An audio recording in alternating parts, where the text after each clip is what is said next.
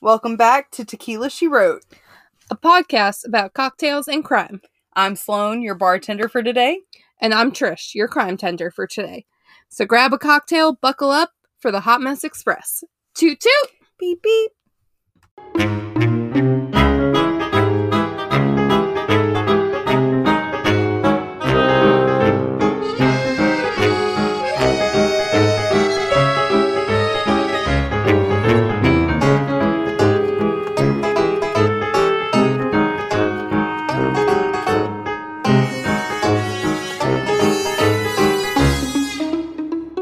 Today, I am your bartender, Sloan, the bartender today. We are making an oatmeal cookie shot, and this is too good.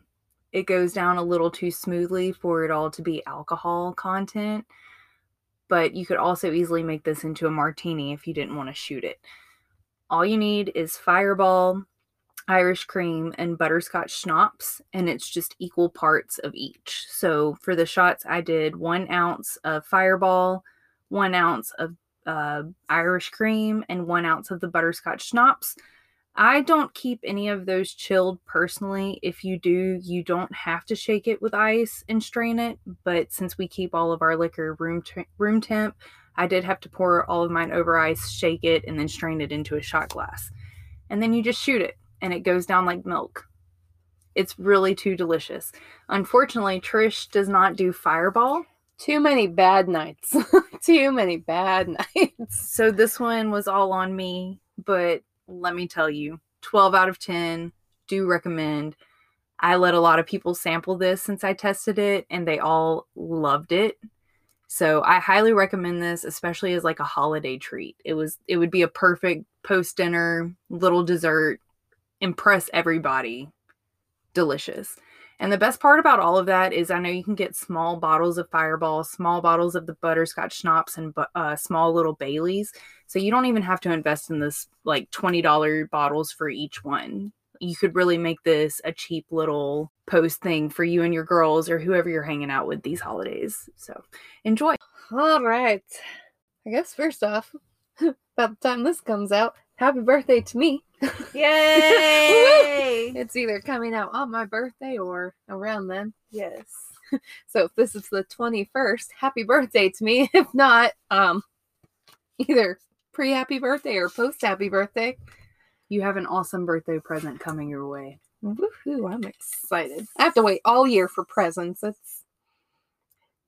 When I was little, you didn't notice it as much. And then now that I'm older, it's, here's your birthday / Christmas present. I'm like, thanks, Mom and Dad. Love you too. We can start celebrating your birthday in July. Right. I've offered that with my parents. I'm like, can we just do my half birthday? It's June. Seems fair to me. Right. They don't go for it. Ugh. Well, the case I have for today is, again, one of those cases that as I started looking into, I was just like, what? It's a little heavy, but it's not like, it is nothing like your one that we have for this week. Ooh, that's a heavy. She's a heavy one. I'm sorry, guys. Do apologize in advance. This is kind of the missing person / murder of Joshua Vernon Maddux. I say missing because at one point he was, and then they discovered him years later. So right. For a good portion of this, he is looked at as a missing. Is this wait, when did he go missing? Would be my best way to answer that. 2008. Okay, no, that's not. Did you see, sorry to interrupt, but did you see the news that came out this week about the Auburn student that went missing in the 80s and they found his car in a lake this past week? It's very possible. I'm always on that's what I thought. Things, so that's where I thought we were heading with this. No, this is in Colorado. Okay. This is in where you want to live and sometime. Or visit at least. Colorado. Send me there. So like I said, this This is a wild case of Joshua Vernon Maddux. Joshua was born March 9th, 1990. So he a little baby. He's a little older than me. And meanwhile, I'm sitting here, born in 88, going, oh, he's a baby. He lived in Woodland Park, Colorado, which is a small town of maybe about 8,000 people. Mm-hmm. Which, I mean, I grew up in a little small town, Louisville. I think it probably roughly about the same amount of people. Right. So, I get where you're coming from, kid. His parents were divorced, and he lived with his father, Mike, and two sisters, Kate and Ruth. They don't really go into, like, that, so into the family. I don't know why, he Yeah. chose to live with his mother. Right. Not his mother, his father over his Right. mother, so. Oh, goodness, it's raining. Well, I was say, I doubt y'all can hear it. I don't know if you can hear it, but if you do hear something, it's the rain. It just started pouring. Right? Jeez. But yeah, so it kind of really pushed Josh over the edge, and it was a big shock to, like, the family and Josh. Yeah. Like, obviously, they probably knew he was depressed. Yeah, but you never want to think that it's going to happen. It's usually the ones you least expect. Yes. So, like I said, Josh thought very highly of his brother and everything, but it seems like, for the most part, Josh was able to, like, move on and kind of seem very happy around 2008. So it seems like things are getting better, but yes, we're about to hit a turn because, hello, this is a crime right. podcast. So, May 8th, 2008, Josh left his house to go for a walk. And he even, like, his sister Kate, pretty much kind of saw him, asked what was happening, and he was, like, going for a walk. She, like, this is normal for him, so she didn't really think much of it. She was just like, all right, bye. See you in a little bit. He was apparently a nature lover. Like I said, he often went hiking alone, so, like if I lived in Colorado, I would be a nature lover. So, yeah, like I said, this was normal for him, so it was nothing out of the ordinary. It wasn't like, all right, sure, you go have fun with that. Yeah. Like, anything that would really make her be like, this is weird. Yeah. And they thought nothing of it until, later that night, he just didn't return home. So his family began to worry. Apparently they didn't worry, like, too much. Too much, because it wasn't until May. Sorry. Looking at M and just automatically going March. So this was May 8th. Tomato, potato. Right? This was May 8th. March 3rd. I said it again! May 13th. Only 5 days later is when his father, Mike, finally called the police to report Josh missing. So, like, they were worried, but they also probably thought he's just with some friends, maybe, like... Yeah, he was like an easygoing guy. Yeah. So... I would disappear on my parents back then, too. Yeah. His father said, I got up one morning and Josh was there. Then he came home but Josh never came home. Right. So it's like you saw him one morning and then, like, you just never saw him again. The family called his friends. No one had seen him. So again, like, that's worrisome too. So, but I guess when they called, like, the friends and nobody had seen him, that was kind of the final straw. We have to get police involved. Yeah. Authorities, friends, and family scoured the neighborhood and nearby Parkland area looking for Josh. And after months of searching, nothing turned up. So, you just, at that point, you pretty much have to call it off, and you hope for the best, but... There's only so much that you can do. Yeah. Hope, obviously, for a lot of people, hope faded of finding him. Yeah. Whether that meant finding him alive or just finding him in general. Right. His sister Kate, in her mind, just really hoped that he decided to leave town, go play music, just start a new life. To her, like, that was something so easy for her to believe. Right. Because he was, like, that laid-back musician, like... It's totally possible. If he found an opportunity, yeah, let's take it. He didn't really have ties besides the family. She really hoped that one day he would just kind of reappear, turn up, maybe have like a wife and kid or whatnot, that he would just turn up and be like, this is your family. That would be really Akko Taco too. I mean, it would, but it's the best scenario. That was, I guess, in a way, that's her way of coping with him being gone and not having answers. Yeah, she said he was an 18-year-old. It's reasonable to believe that he would just leave and start a new life. Yeah. And like I said, like, they hope that maybe, like, one day he'd just kind of return with, like, a wife and, like, small child or whatnot.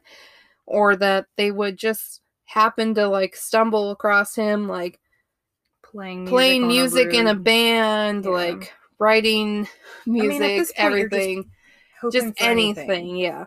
Police had no evidence or reason to believe in foul play, so they just listed him as a missing person. Yeah. And everything. He would stay a missing person until 2015. So, like I said, this is back in 2008. Yeah. So, he was missing for a long time. 7-8 years. And in 2015, Chuck Murphy, a 80-year-old builder from Colorado Springs, was demolishing his old wood cabin on Meadowlark Lane. Mm-hmm. This is about 2 blocks from, like, the family house. Right. So it's very close. His cabin was in a large area of land surrounded by tall pines. Chuck had originally bought this cabin in the 1950s. He said the cabin hadn't been lived in for, like, at least a decade and had fallen into a state of repair. And he really just, like, at this point, it's, like, useless to him. Right. So they just decided, instead of trying to refurbish it, they would just knock it down. Demolish it. Start all over. Yes. Make it high tech. Yeah. Solar panel roofs. As they were demolishing the cabin to make way for a property development, this all started in August 2015. Probably should have moved this note a little up further, but it's fine. We're here now. So yeah, like I said, he said the house hadn't really been lived in for a decade. Apparently back in 2005, the last person to live there was Chuck's brother. Chuck obviously called the police. They arrived with a county coroner who later, with the help of dental records, was able to positively identify the body as Joshua Maddux. Poor baby. The Maddux family was obviously shocked at the discovery of Josh's body. Right. Well, they were hoping he had a secret family out there. Like you're hoping that, you're going to find him alive, and then you just find out, he's dead. And then also, I go into his sister, Kate, said, the situation made no sense. They expected him to be anywhere else in the world, but he was so close. Like I said, he was literally 2 blocks away. 2 blocks from the family home. Right. As to why the cabin, they assume that he, being an 18-year-old at the time, was checking it out, and it had been abandoned for a long time, and he just happened to have a horrible accident. Right. That's what I was thinking, like, he fell down the chimney, or like you said, maybe he was climbing up but at this point, there's no, definite. You don't know anything. And there's the air in case you hear that kicking on. The cabin was 2 blocks from the Maddux family home. And like I said, there were searches for Josh And apparently, like, they always just kind of overlooked this cabin. Well, even if you looked at the cabin, I don't think that you would, like, look They said, I mean, they always, like, obviously they stumbled across this, but there was never any sign of life. You're looking at this cabin, you kind of look into it, you see that it's abandoned, like, there's nothing really stating that there's any sign of life inside this cabin. Well, and, like, what's his face? Chad? That's who owns the house? Who owns the cabin? Anyways, the owner of the cabin, Chuck, he went into the house to get valuable items out, and, like, he didn't stumble across, like, it took construction to find what you needed to find. So even if you looked for him during that search, unless you would have been looking for him, like, within 24 hours or something, and you could hear him moving in there, I just don't see. Yeah. So like I said, it's like, it's not like they never saw this cabin. It's just there was never any reason for them to look into the cabin. And also, the cabin was located about 50 feet from the road. So police even said, even if when Josh was in the chimney, if he had yelled for help, it's very likely that no one ever would have even heard him. Yeah. So there is all that. The county coroner, Al Bourne, did an autopsy and found no evidence of drugs in Josh's system. So they basically say he was, like, at the time of his death, there was no, like, cause, like, real influences, like, through drugs or even alcohol. Right. To, like, basically say, oh, he was messed up. Right. He was one of those teenagers. Yes. So along with, like, no drugs or alcohol found in his system, Bourne also said the hard tissue showed no signs of trauma.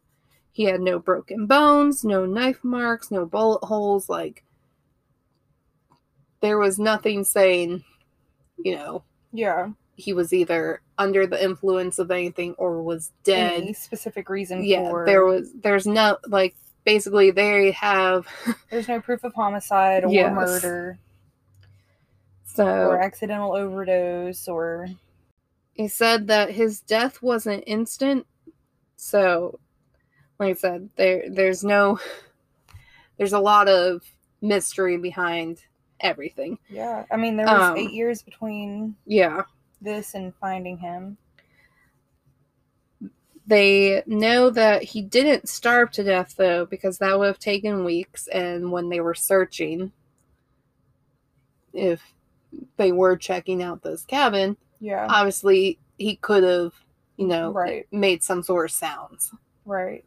They say that it was very likely that he died of dehydration or even hypothermia, because at the time, like, both of those only take a few days for you to pass away from. Mm-hmm.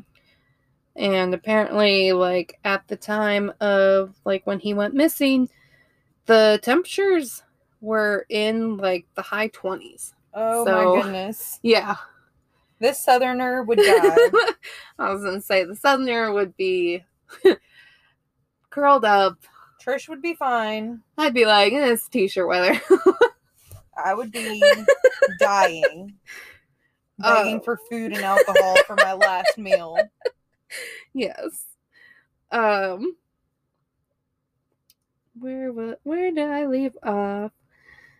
On September 28th, 2015, Bourne ruled Josh's death as accidental. They speculated that Josh had climbed into the chimney and just became stuck. Yeah. Said his position in the chimney appeared to have been a voluntary act in order to gain access. I mean, very well could be, very well could not be. Yeah. We do not know. So keep that in mind. They're saying that he entered this chimney on free will. Everything, like... Right. And there's no signs of, like, foul play. Right. But despite this, many locals and the family even had issues with the coroner's report. And we go in to this and you find out why they had so many issues with them saying this was an accident. So, Chuck is the guy that owns the cabin. Right. He questioned the coroner's report as he said the chimney was built 20 years before and was fitted with a thick a thick wire mesh hung from steel hooks designed to keep animals and debris from being lodged inside. My townhouse, apartment, whatever you want to call it, like, we have one of those in ours. So, like, I know, pretty much what it sounds like when things are kind of, like, falling. Like, it keeps things out. Yeah. And the webbing was installed in the chimney about one row of bricks from the top of the chimney. So he would have gotten caught there. If he would have tried to go in from the top, there's no way. Bourne was of the opinion that the grate had been corroded or rusted and said there was, at the time of, like, the discovery and everything, there was no metal mesh, and it never appeared in any pictures. But apparently during demolition, all metal had been collected and taken for scrap, which would explain why the mesh, like, was never there. Yeah. But it's questionable if it was there. They said that basically the the people demolishing the thing said, yes, they removed all this. They didn't know at the time, like, it could be important. And when they removed it, like, they didn't see anything. So, like, it wasn't like they were taking it out and went, what is that? We're disposing of evidence. So they didn't know any better. So, where was I at? Okay. Chuck's questions, though, did make Bourne reopen the case just 3 days after his initial conclusion. Not only did the mesh cause doubt, but a large wooden breakfast bar had been torn from the wall in the kitchen and dragged over to block the chimney from inside the cabin. What? Yeah. So, you may or may not have had this mesh covering, like, the top of the chimney. Like, nowhere did they say, like, they obviously weren't, like, keeping mental notes of, I got this from here, I got this from here. They were just, like, metal, gone. But you also had a, breakfast bar that had been taken from the kitchen and dragged all the way over to block, like, the chimney. The chimney entrance / Which, exit. that wouldn't have been anything like the demolition team would have done, because you're getting rid of the stuff. Why are you going to take time to move it? Also, Josh's body had been found in the fetal position with his legs above his head, and, like, it was disjointed from his torso. So, like, clearly something went awry. Whether it was voluntary or not, like, there was a bit of a struggle. Yeah. You can't just say, oh yeah, he did that himself. Yeah. You have to question it a little bit. In order to be in this position, Josh would have had to enter the chimney head first. Whether that's from the top or bottom, he still would have had to have gotten in the chimney head first. Being a fairly unusual position, Bourne thought that it would have taken two people to position him in such a fashion if it wasn't something he did himself. Right. 2 people would have had to basically made this happen. Which, my thing is, okay, then 2 people possibly could have killed him. Yeah. What makes it strange is that Josh was discovered wearing only a thin thermal shirt. And it was 20 degrees out. Yes. And the rest of his clothes were found in the cabin folded up next to the fireplace. shoes. What? Yeah, his shoes, his pants, his socks, like everything. So everything but the thermal shirt. So he got undressed and climbed into the chimney. Yes. Okay. Yes, that's what they're trying to say. Yes.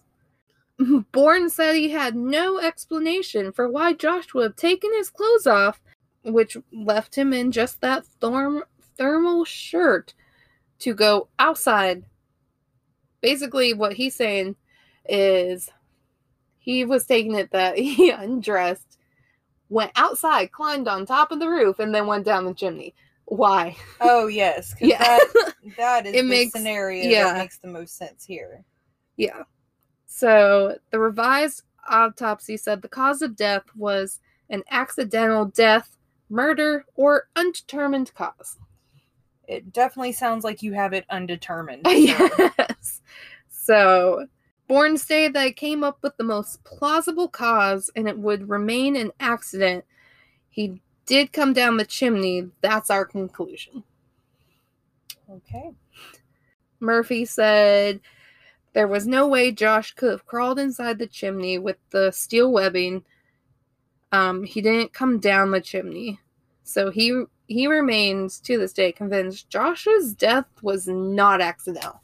Which, as you dive in, like, yes, nothing about this seems like if you're going off of what the coroner has said, it makes no sense to basically strip and then go down a chimney that you were already inside. Yes, exactly. Like, what was the purpose of coming in through the chimney if you already had access to get inside? Especially if it's not showing that you had any drugs or anything in your system. So it's not like you're high off something. You go, hey, look, a chimney. I feel like being Santa. Like, what? Unless it's like something that they weren't testing. Like, I don't know. Like I said, it's just, there's a lot that, like I said, to this day, people are like, it makes no sense. It makes absolutely zero sense. What truly happened to Josh in the cabin remains a mystery, and unless further evidence really reveals itself, it's probably going to stay that way. A Reddit post from 2015 does give one theory about who could have possibly have killed Josh. Reddit? Yes. They always have the answers. Right? The theory states that a man named Andy Newman could be possible for Josh's death. Apparently, Andy was from the same area. He apparently either became friends with Josh or knew of Josh. They were both musicians. Andy apparently was in a band. The Reddit user... It always starts with a boy in the band. Right. The Reddit user said that about a year after they graduated, Josh was seen hanging out with Andy. Mm-hmm. And then it was right at that time, and Josh went missing. Yeah. Andy. So it's a comfortable jump to conclusion. Okay. And Andy is not. It's not just oh, you were last seen with this person, you went missing. You're guilty. No, Andy is not a good guy. Okay.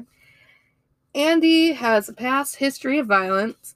He, since leaving that area, was arrested for supposedly stabbing a disabled man as his caretaker took a shower. Yes. Strike one. I don't have it written down, but I think this was in New Mexico. He became buddy with this one guy who happened to be a caretaker for this disabled man. Uh-huh. And when the caretaker decided he was going to take a shower or whatnot, he left Josh with this disabled guy. He comes out of the shower, and his patient is stabbed to death. And Josh is gone. Yes, Josh is gone. Nowhere to be found. So. Okay. That's who we're dealing with. Yes. Here. They claim that Andy had been bragging about how, basically he put Josh in a hole. So he's trying, and then leaving nothing to the imagination. Yeah. And like I said, so they pretty much have proof saying he had killed this man and that. And then, they have him say, like, apparently bragging that he had killed Josh. And apparently even before that, like, when he was, like, arrested for the stabbing of this man, he also claimed he killed, like, a woman somewhere and gave, like, details about, how he did it, where he buried her. And she was found there, but somebody else was charged for that. And they just said, no, you probably just heard about it from someone. We're keeping this guy. What? Yeah. So this isn't even the, like, if he actually did, brag about putting Josh somewhere, like, it wouldn't be the first time he's coming out and said, I did this. And not gotten in trouble for it. Basically, everywhere I read, there was no further investigation into Andy being a possible connection to Josh's murder, because the coroner has said it's an accident. The coroner also claims that there's possibly a second suspect who was unnamed, because he claims that though this man could have done it, he's too small to have stuffed Josh's body in the chimney. Right. So yeah. He would have had help. Yeah. So, hence, 2 people would have had to. So, 1, 2. Yeah. But to this day, Josh's death is still a mystery. Like I said, it is ruled as an accidental death or, like, possible homicide. Like, it's a question mark. Yeah. And like I said, unless more comes out about it, it's just going to remain until Andy decides to open his big mouth and brag about this. Yeah. But that's where my money is. This is our lovely Andy. Doesn't he look sketch? So sketch. He looks like a great guy. But yeah, like I said, it was one I found this through the lovely world of TikTok. Someone did like a case you probably don't know about, and just did a short little. I think it was before like TikTok was just letting you do 3 minutes things. So it was like a 1 minute, 30-second whatever thing. So I wrote down my name because I was like, this is interesting. Yeah, and it was interesting. I searched it, and I'm usually one of those people that I'm like, but there's no answer. But I was just like, I think Andy is the answer here. Yeah, I think Andy and possibly the unnamed other suspect is. Yeah. You said it yourself. There had to have probably been two people, especially if there's no and you think injuries. You know who person 2 is, but you don't think person 1 actually exists. Like, yeah. So, okay, sir. Yeah, it's one of those ones that's baffling, and like I said, unless something happens, any evidence, we need for somebody to come forward in this case. So, long reach here. But if you're listening and you know anything dealing with this, please contact authorities. And you can always remain anonymous. Like I said, it was a wild ride to go on, but it definitely kept my interest, and I don't like the fact that it's unknown, but I like the fact that it's possibly something that maybe months, years down the road, like, could possibly we might have an answer. Yeah. Well, that's like, if anybody follows the Delphi case here. Yes. The 2 girls that went missing in Illinois, Missouri, they were in a park, and one of the girls actually caught the guy on her Snapchat video. But police actually released some more information finally this week. So we did post that to our Instagram stories for a little bit. I'll try to find it again to repost. But if you're in that area, or if you know people that are from or living in that area, like, please look into that case, because they are still working very hard to solve the murders there. Yes. And they're letting little trail crumbs out slowly and surely, and I just really hope that we have an answer in that case sometime soon. Yes. But as for this case today that we went over, thanks for taking us on that wild ride. We appreciate it. I'm glad that I had a cocktail or 2 while we went through that. Welcome back to your last call. It's Sloan, your bartender for tonight, today, this evening, whenever you're listening. I'll say whenever you're listening. Whenever. Today's last call is going to be about one of mine and Trisha's favorite animals, penguins. I love my penguins. I didn't prepare her for this just because. So I found this. It's like 30 interesting facts. It's on goodhousekeeping.com, and we're just going to run through it fairly quickly. However quickly we can get through this. I'll probably cry a few times. It's fine. It's okay. So the first fact is the smallest species is the little blue penguin. Would you like to guess how tall they get? They're probably like pocket size, and then I want it. They grow to be 15 inches tall. They're pocket size. And just for like a relevant measure for you, emperor penguins is usually what you see in zoos, and they grow to about 4 feet tall. So these little cuties are pretty pocket sized as far as penguins come. I'd carry it around everywhere. Scientists still don't know for sure how many kinds of penguins there are. We're kind of assuming there's anywhere from 17 to 20. Penguins jump into the air before they dive in to swim, so they can swim a little bit faster.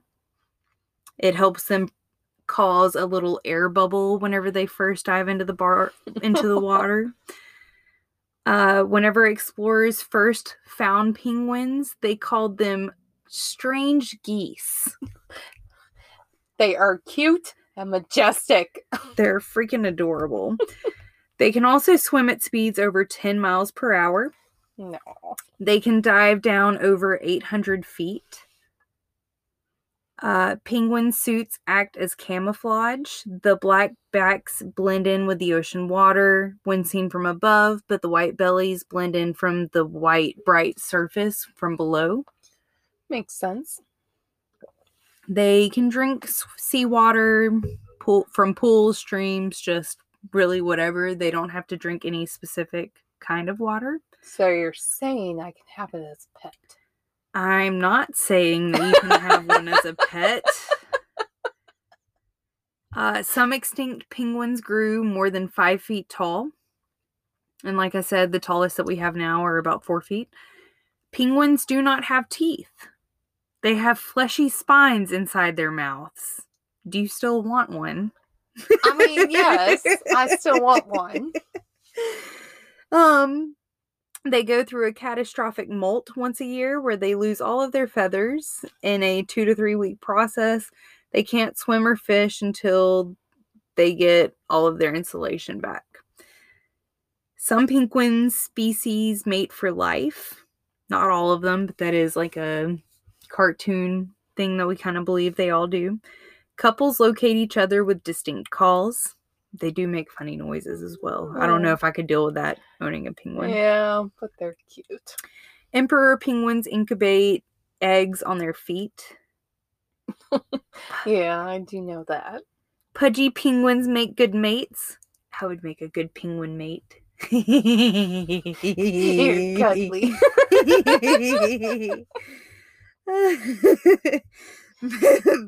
They're waterproof. They're total social butterflies. I'm not a social butterfly. No, not really. But I would be with I am with animals. I am with animals. A group of penguins in the water is called a raft. Didn't know that before. Yep.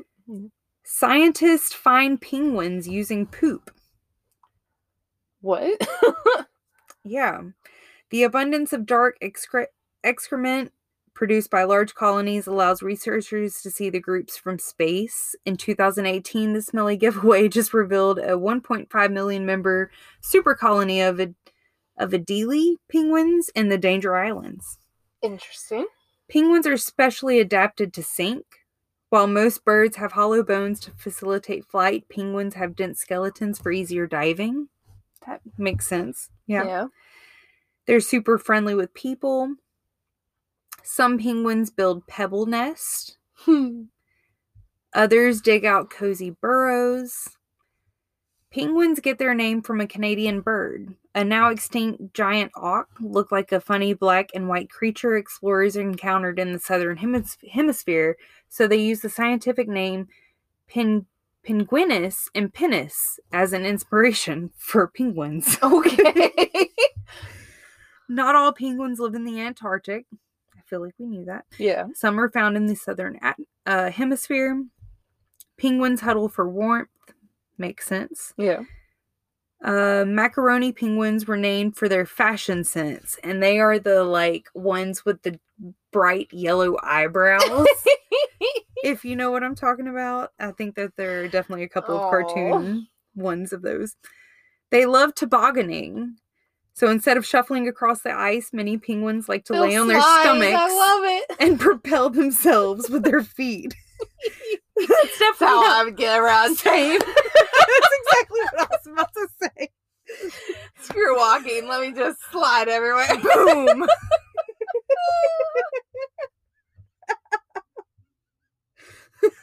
Don't give me skis. Don't worry about a snowboard. I'll use my belly.